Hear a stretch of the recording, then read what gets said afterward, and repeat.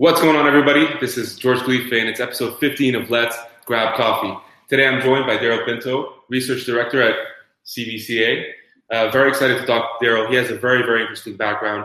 He's worked at TSX before, Toronto Stock Exchange, which is where I work. He's had roles with Thomson Reuters. He's lived across the world in major cities like Toronto, New York, London, Shanghai. Very excited just to talk about the entrepreneurial ecosystem, the capital raising environment in Canada, and what Daryl is seeing. Daryl, thanks for being here. Oh, it's my pleasure. Appreciate it. So to the audience, if you can give us a quick sort of snapshot of who you are and your background, that'd be great. Sure. Well, let me start with what I do right now. Sure. We're sitting here in the office of the Canadian Venture Capital and Private Equity Association. But I have a long history of working in different organizations. I started my professional career at the organization George mentioned, on the floor of the Toronto Stock Exchange, when there was still a physical trading floor. By far the most exciting job I've ever had in my life. And I've done many things, management consulting. I've worked at the Institutional Limited Partners Association, in the pharma industry, and I love being back now in the private capital ecosystem. And so you brought up TSX. Very interested to ask, how were the days on the trading floor? I remember my first day. My first day was nerve-wracking because I was a history and a philosophy graduate coming into the Toronto Stock Exchange. I knew nothing about finance. My path of acceptance into that trading floor job was 40 words a minute typing speed. Because at that time the trading floor was going to be closed, and a lot of people were leaving for job security, and they were hiring students just to be able to fill a short 6-month assignment until the floor closed. So they brought on board people who just wanted to work on the floor and train them, and I was like a sponge, so everything I could. And that program or that project got delayed a few years, so I was a bit lucky, but it was a great foundation for me to then jettison into other parts of the exchange. I worked in the training department and finally in the research area. So I was there for 10 years in total in different departments. And I saw a lot of change during that time with the exchange, going from physical trading floor to electronic. There were many acquisitions made by the TSX at the time. We used to have regional stock markets in Alberta, Vancouver, and those are now all part of the TSX, or TMX now, TMX umbrella. So it's interesting. A lot of your background is in capital markets. You did bring up the fact that you're a philosophy/history major from Western, I believe. That's right. Right. For a lot of people watching this, especially just I guess general audience at large, when they think of history, philosophy, there's often a disconnect between obviously that and finance, and I think people often see it as a barrier. Like, how can you have that major and get into capital markets, especially doing what you do? How did you transition? Yeah, so that's a really good question, George. And I have to tell you that the traditional path is clearly not start with history and philosophy into finance. And the reason I chose it was because I loved it. I was actually in computer science in my first year and realized that this is not the thing I want to be doing for the rest of my life. I loved my history and philosophy classes and made the decision I was going to do something I enjoy without a view to what I was going to do later on in life. And then I struggled with a graduate. After graduating, there was a recession, and I had this history and philosophy degree, which was not very marketable for me. So for 2 years, I kind of wandered around doing different things, mostly part-time and assignments, short-term assignments. And I got a lucky break with that floor job on the Toronto Stock Exchange. And I kind of made my career from that point on.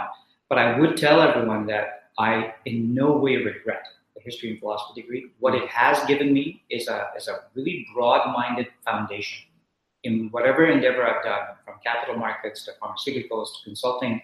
It's given me a broad way to look at a problem and be able to dissect it and problem solve. And when I did my MBA much later at Rotman, one of the enduring things I picked up was the dean had done a lot of research on what makes a person successful in the long run. And he had made many hires over the course of his career.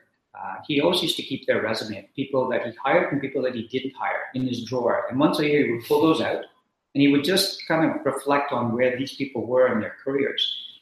And the amazing stat for a guy that was pretty bright was that he had a 50-50 shot at getting the right candidate in the long run. He made mistakes just like everyone else. What his research was telling him, that people with a broad start in their undergraduate years, some arts or social science background, then went into business, were far more successful in the long run. And it kind of validated what I had done, although I didn't feel at that point in my career, feel like I made the right choice. It just happened to be lucky accidents for me. So if you look back, and these are great pointers, and I'm sure anybody listening with that sort of background, values that. But if you look back now to Daryl at say early or mid 20s, would you have thought that this would be the career path that you were going to take? Absolutely not. I went to Western and did my undergraduate history and philosophy. I never once walked into the Ivy School of Business. Never once in the 4 years that I was there. So business was completely foreign goal for me back then. So what made you get into the business side more so, like pursue your MBA and then?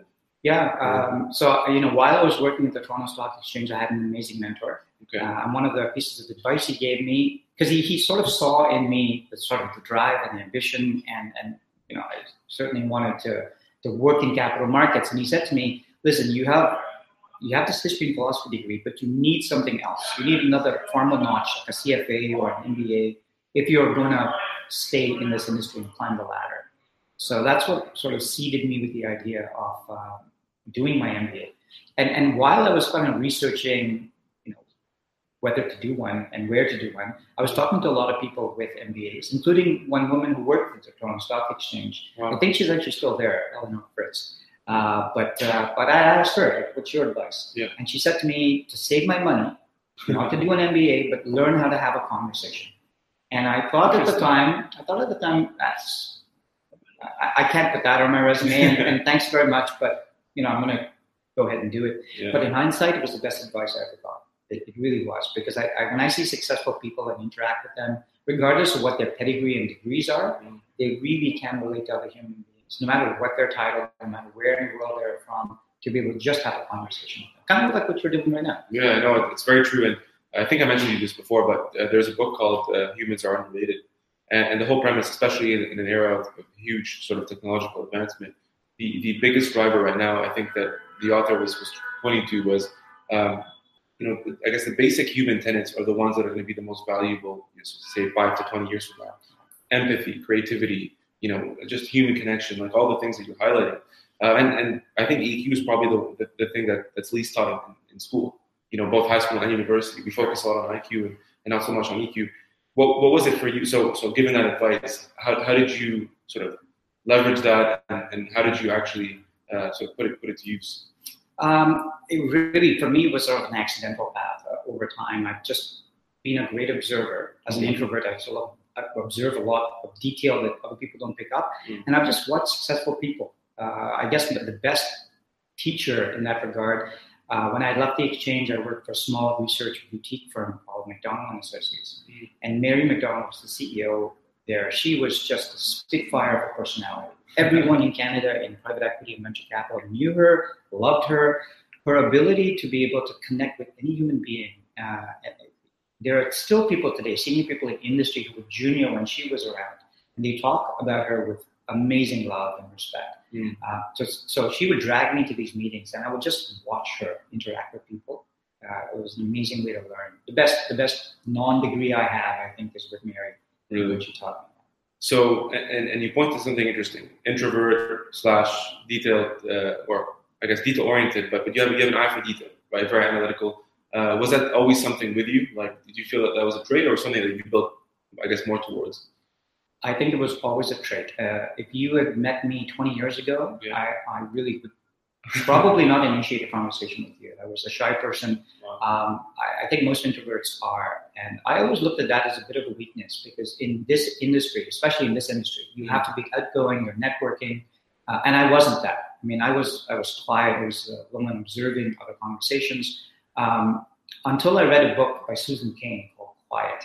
And what she did was look at introverts and how they approach the world and how they approach any kind of problem in general.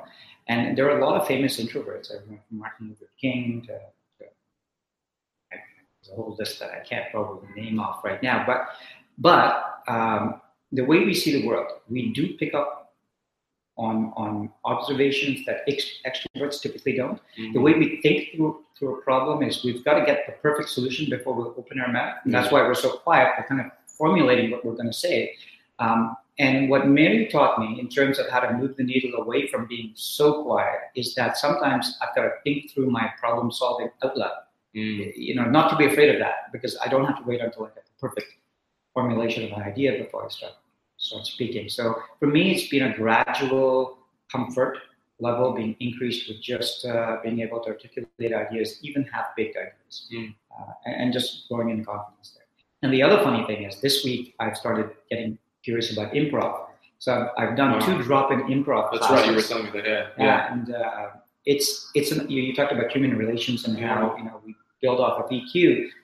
Those experiences, those 2 drop-in improvs have been amazing ways to be able to see that in action. Sure. When you're trying to riff off of someone else, not really knowing what they're going to say, and you've got to come up with that next line, paying attention to their body language, making eye contact, that's a huge part of that. You really play off their energy. Right. Just like you do in a conversation. And I'm actually learning how to do this a lot better, even though I think I'm good at it. It's a bit of fun, but I'm learning as well. Well, I mean, I guess that's also why I think people discredit how difficult it is to do like something like stand-up comedy, for example, where a lot of it is improv. But for example, when I was in high school, I did a musical like Annie.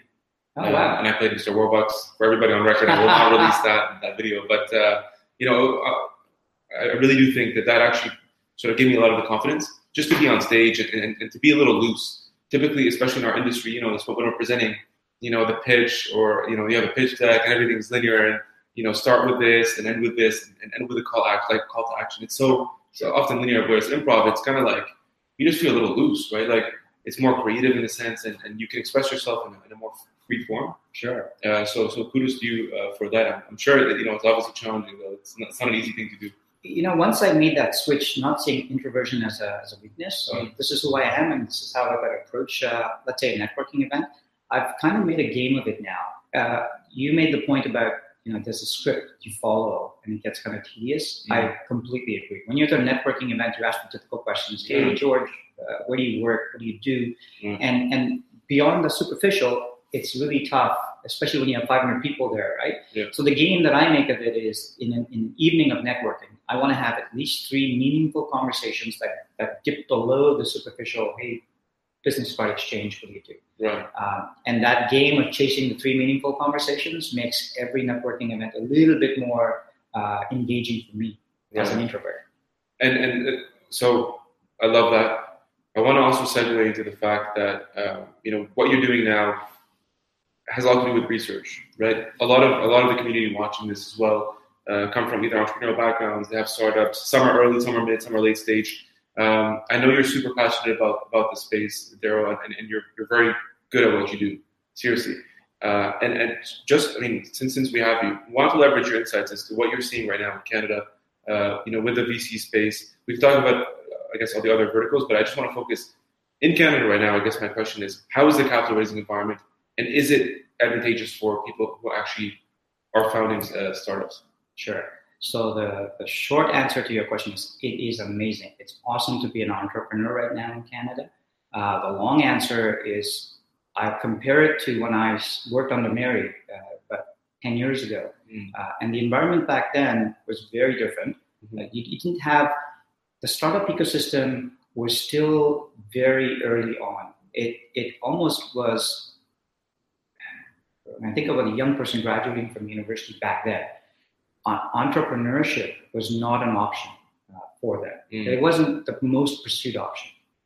Whereas now, young people, the startup community, it's sexy to be an entrepreneur, right? Yeah. So very different. So there's more people, critical mass of people pursuing entrepreneurship to begin with. And then the ecosystems, especially in the big cities like Kitchener, Waterloo, Toronto corridor, there's Montreal, Vancouver. Those areas have done an amazing job in bringing together entrepreneurs with accelerators, with funding, with VCs. So these random knocks of people in the right ecosystem are creating some amazing outputs in terms of successful companies like Wealthsimple, like Atomic Labs. You see a lot of that happening, more so than 10 years ago. So I think it's just amazing to see the growth in that space. It's funny. I mean, you bring up this point where 10 years ago entrepreneurship was not as romanticized as it is today. I would even say humorously, like entrepreneurship is pretty much unemployment. Sure. Back in the day, at least that's how some of my family members saw it. But it definitely is interesting to see more of that demand. So I guess a counter question to that is: there's more entrepreneurs. Is capital ramping up at the same speed, and is it plentiful enough to support the startups in Canada? I would say so. Absolutely yes. Okay. There's more choice out there. So yes, you have the traditional venture capitalists. And some companies is private equity, but you're not asking about those types of companies. But if you look at where you work, TSX, I mean, look at the way that you guys have pivoted around. What was traditional public companies mature, right. Whereas now you have TSX Venture, you have startups. You're launching a platform, I believe, pretty soon, targeting that. So there are many options. VC debt never existed back 10 years ago, whereas now it's a evolving asset class. So I would say that from an entrepreneur standpoint, there's a lot of choice out there, whereas 10 years ago there was venture capital, very selective, not enough money to support critical mass of startups. Can you give us some numbers? I know. Obviously, I want to talk a bit about, and if you haven't subscribed yet, make sure you go to CVCA. They have an amazing report that Daryl and the team sort of produced. Just some quick figures for the audience, sort of listening and tuning in. Where are you seeing the most demand? I mean, we know this obviously, Ontario. If you really go micro, it's Montreal, Toronto, Ottawa, Vancouver. Those are kind of the hubs. But can you give us some figures, some light as to where most of it is coming from? Sure. Well, we just released our 2017 year-end report last week, and $3.5 billion was invested in 2017 in venture capital. Just to give you a sense of relative, that's for most that's been invested in venture capital since the financial crisis, 2008, and more importantly, it isn't a bubble. It's been a very steady increase since 2008. So it's legitimate. I mean, I think it's a very healthy sign of an ecosystem that is developing and pacing itself just right. Because I remember the heydays of 10 years ago where we'd have spikes up and then the next year there'd be drought. We're not seeing that level of activity compared to 10 years ago. I do want to make the point, because I do hear this often, is, George, look, I've tried to raise capital. I've tried to contact VCs, angels, and although there are many, I haven't gotten as much reception in Canada as I would in the US. So, sorry, man, I'm in the corner. I have to either go to to the Valley or some, maybe New York, some of the big capital centers in the US, like Boston as well, just to access the different pool of capital. Do you still feel that's heavily present? So I'll answer your question by circling back to the earlier part of our conversation, in terms of networking and building relationships. Right. Because entrepreneurs have to realize that it's not automatic. You may have a best business pitch in the world on a PowerPoint deck, but if you can't relate to another human being and be able to convince them that you are very passionate about this and you believe in it, that's a human interaction. That's not a pitch deck anymore.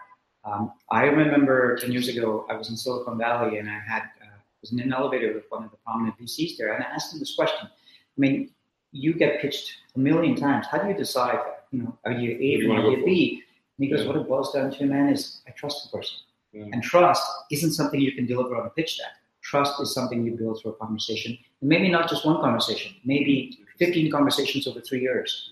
But that ability is something that is absolutely fundamental to getting funding. And it takes patience. So if you're getting frustrated as an entrepreneur that you're knocking on doors and the one conversation doesn't result in funding, it's the approach. You got to start to look at how you're doing it, how you're actually conveying your idea to another human being. I love that. There's one point I really want to make, sort of like I just want to really focus on. So you made the point that it's not just easy. Like, it's not going to come to you on a silver platter, right?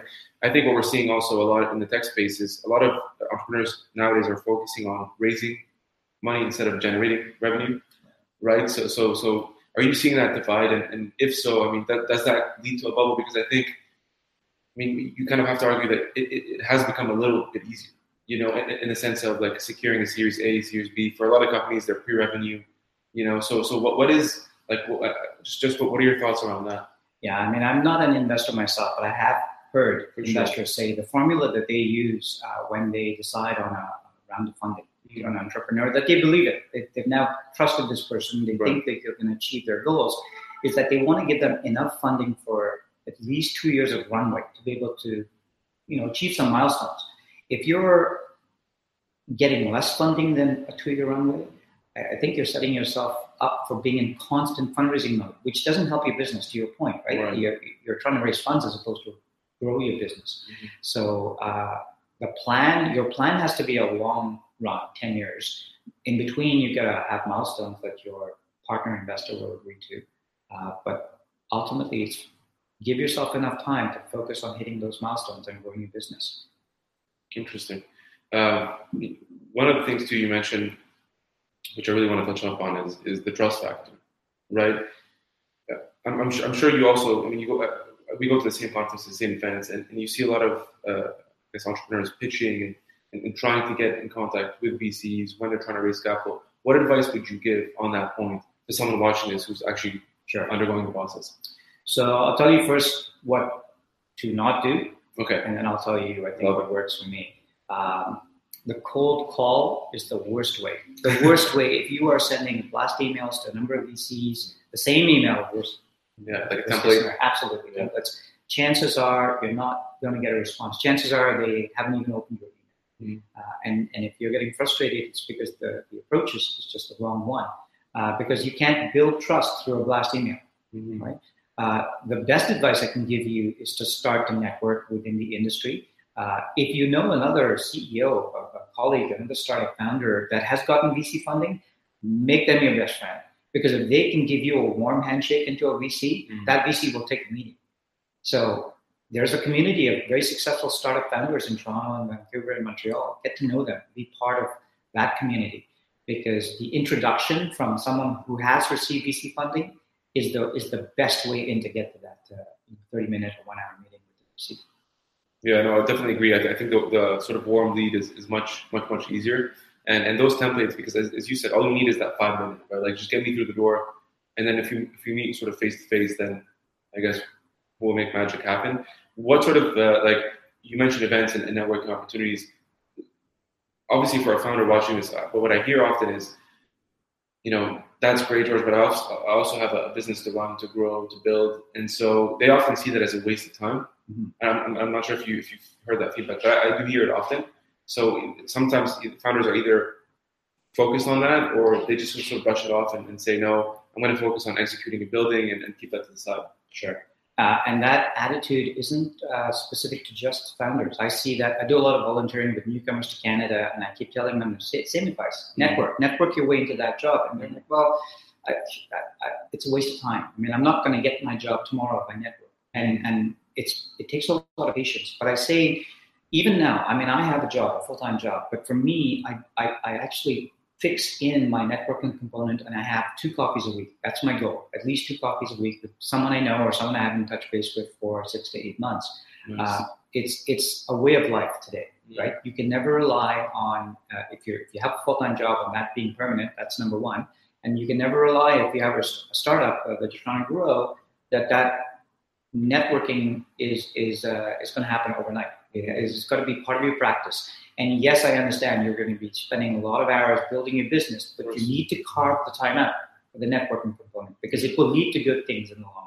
Yeah, I mean, you almost have to see it as you said, as part of your role because there really is value out of that. And to your point, like just setting some targets, like doing 2 coffees a week, which is nice. And I think the sort of saying I say is power is people.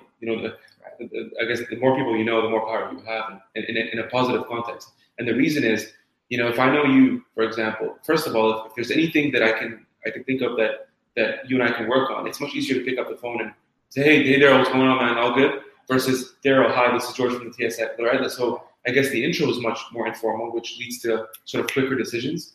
But also, I can provide more value to you because if I meet someone else, for example, and they want to connect to someone, for example, in your world, I just make the connection happen and I provide value through that. Yeah. And I'm the same way. And when we met for a coffee, George, I think it was last week or the week before, I mean, that skill, I mean, you have it in droves. I think I have it too, but that skill is something that you probably worked toward getting. It wasn't something you were born with. My guess is that. But finding something that you have in common with someone else is part of that networking ability, I think. And we discovered through our coffee conversation, we have a lot in common. Absolutely, right? But that curiosity about someone, outside of what do I want to get out of this conversation, I think that's very much part of the element of building trust. That's so critical, man. Absolutely. And even more so, I think when you live in cities, a lot of relationships are transactional.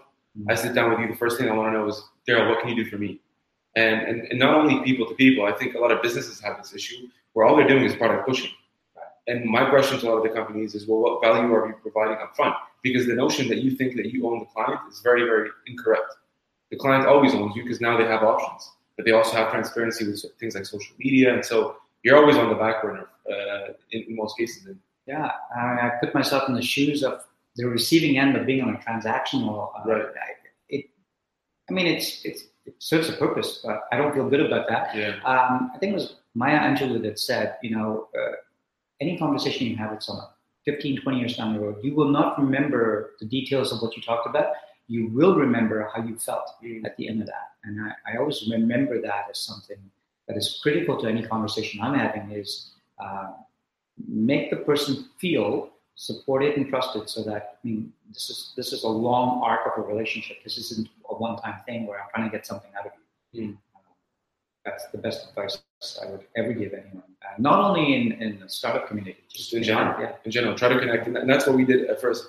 I think that's probably the best way to do it. If you can resonate on a personal level, then a lot of things happen. A quick quote I always say, and I think I've said it before in podcasts, so if you're listening to this again, I'm sorry. But it's by Jeffrey Gitomer, who has the 12.5 Principles of Sales. It's a small little red book. At the back of the book, you'll find a great quote. It's my favorite one for sales. It says, a sale will earn you a commission, but a friendship will earn you a fortune. Yeah. And so true, right? It just goes a long way. Part of having that empathy, though, Daryl, I think you'll resonate with this, is that you've traveled to different places, right? So we talked about some of the major cities. How was that for you? Was it difficult? I'm sure someone probably listening to this might have that inkling they're thinking of moving or something. Can you give us just a quick rundown of those cities? What happened? Where did you go? Absolutely. So I would say the place I felt the most foreign in was Shanghai, just because a lot of people outside of the office itself didn't speak English. And I had the very real experience of not going into a restaurant and not being able to order something because everything was in Chinese, or I had to point to pictures to be able to say, this is what I want. And I know what it feels like to be like an immigrant who doesn't speak English coming to Canada, for example, because that experience is eye-opening. Right? Because I consider myself an educated person, but if you can't communicate the basic stuff because you don't speak the language, that felt like a very educational experience for me, a very humbling experience. So I have a lot of respect as a result of that, people that come to Canada from all parts of the world, and they try and make a new life here. So what I learned from that experience traveling around the world is that human beings are human beings. We talked about trust earlier. How do you build that? It doesn't matter if we're sitting in China or we're sitting in London or New York. Human beings are human beings. You got to find a way to be able to connect with them, and it's the same. It really is. So I always look for what do we have in common. Start with that and build from there. Whether this is going to be a long-term successful financial relationship or a personal relationship, it doesn't matter. You start with common. I love that. One of the things I wanted to ask as well, because you're very well traveled. Favorite sort of city, favorite country, anything towards that? It's like picking your favorite child, right? If I were pressed on that, I went to Nepal and I hit the base camp of Mount Everest. But the people that I met in Nepal, unbelievably happy relative to me and with so very little in terms of what they own. And that really left a mark with me in terms of you don't have to have a lot to be happy. So I would say that because of the market left on me as a person, they're my favorite place in the world. Wow. And I just actually remembered something because you were saying this, but when we had coffee, you mentioned that you're going to go on a retreat, right? Oh, yeah. Please mention that. So it's a yoga retreat, but it's a silent retreat as well, so there's no talk. It just explain it to us. Sure. So actually, it's coming up in less than 2 weeks. There you go. It's good regarding you now. It's a 10-day silent meditation retreat. No yoga, no books, no phones, no eye contact, no talking to people in the Vipassana, is what it's called, Vipassana retreat. The goal is really you get in touch with yourself and you try and sit with that for the longest, 10 days. Wow. And I've been talking to a lot of people who have done it, and they've made it through the 10 days, but they say that it's really tough. Days 0 to days 4 to 8, roughly. Some people have broken down because they couldn't take any more of this. And yet, when they pushed through that point, they came out of it feeling, wow, I mean, it's just a new appreciation of life.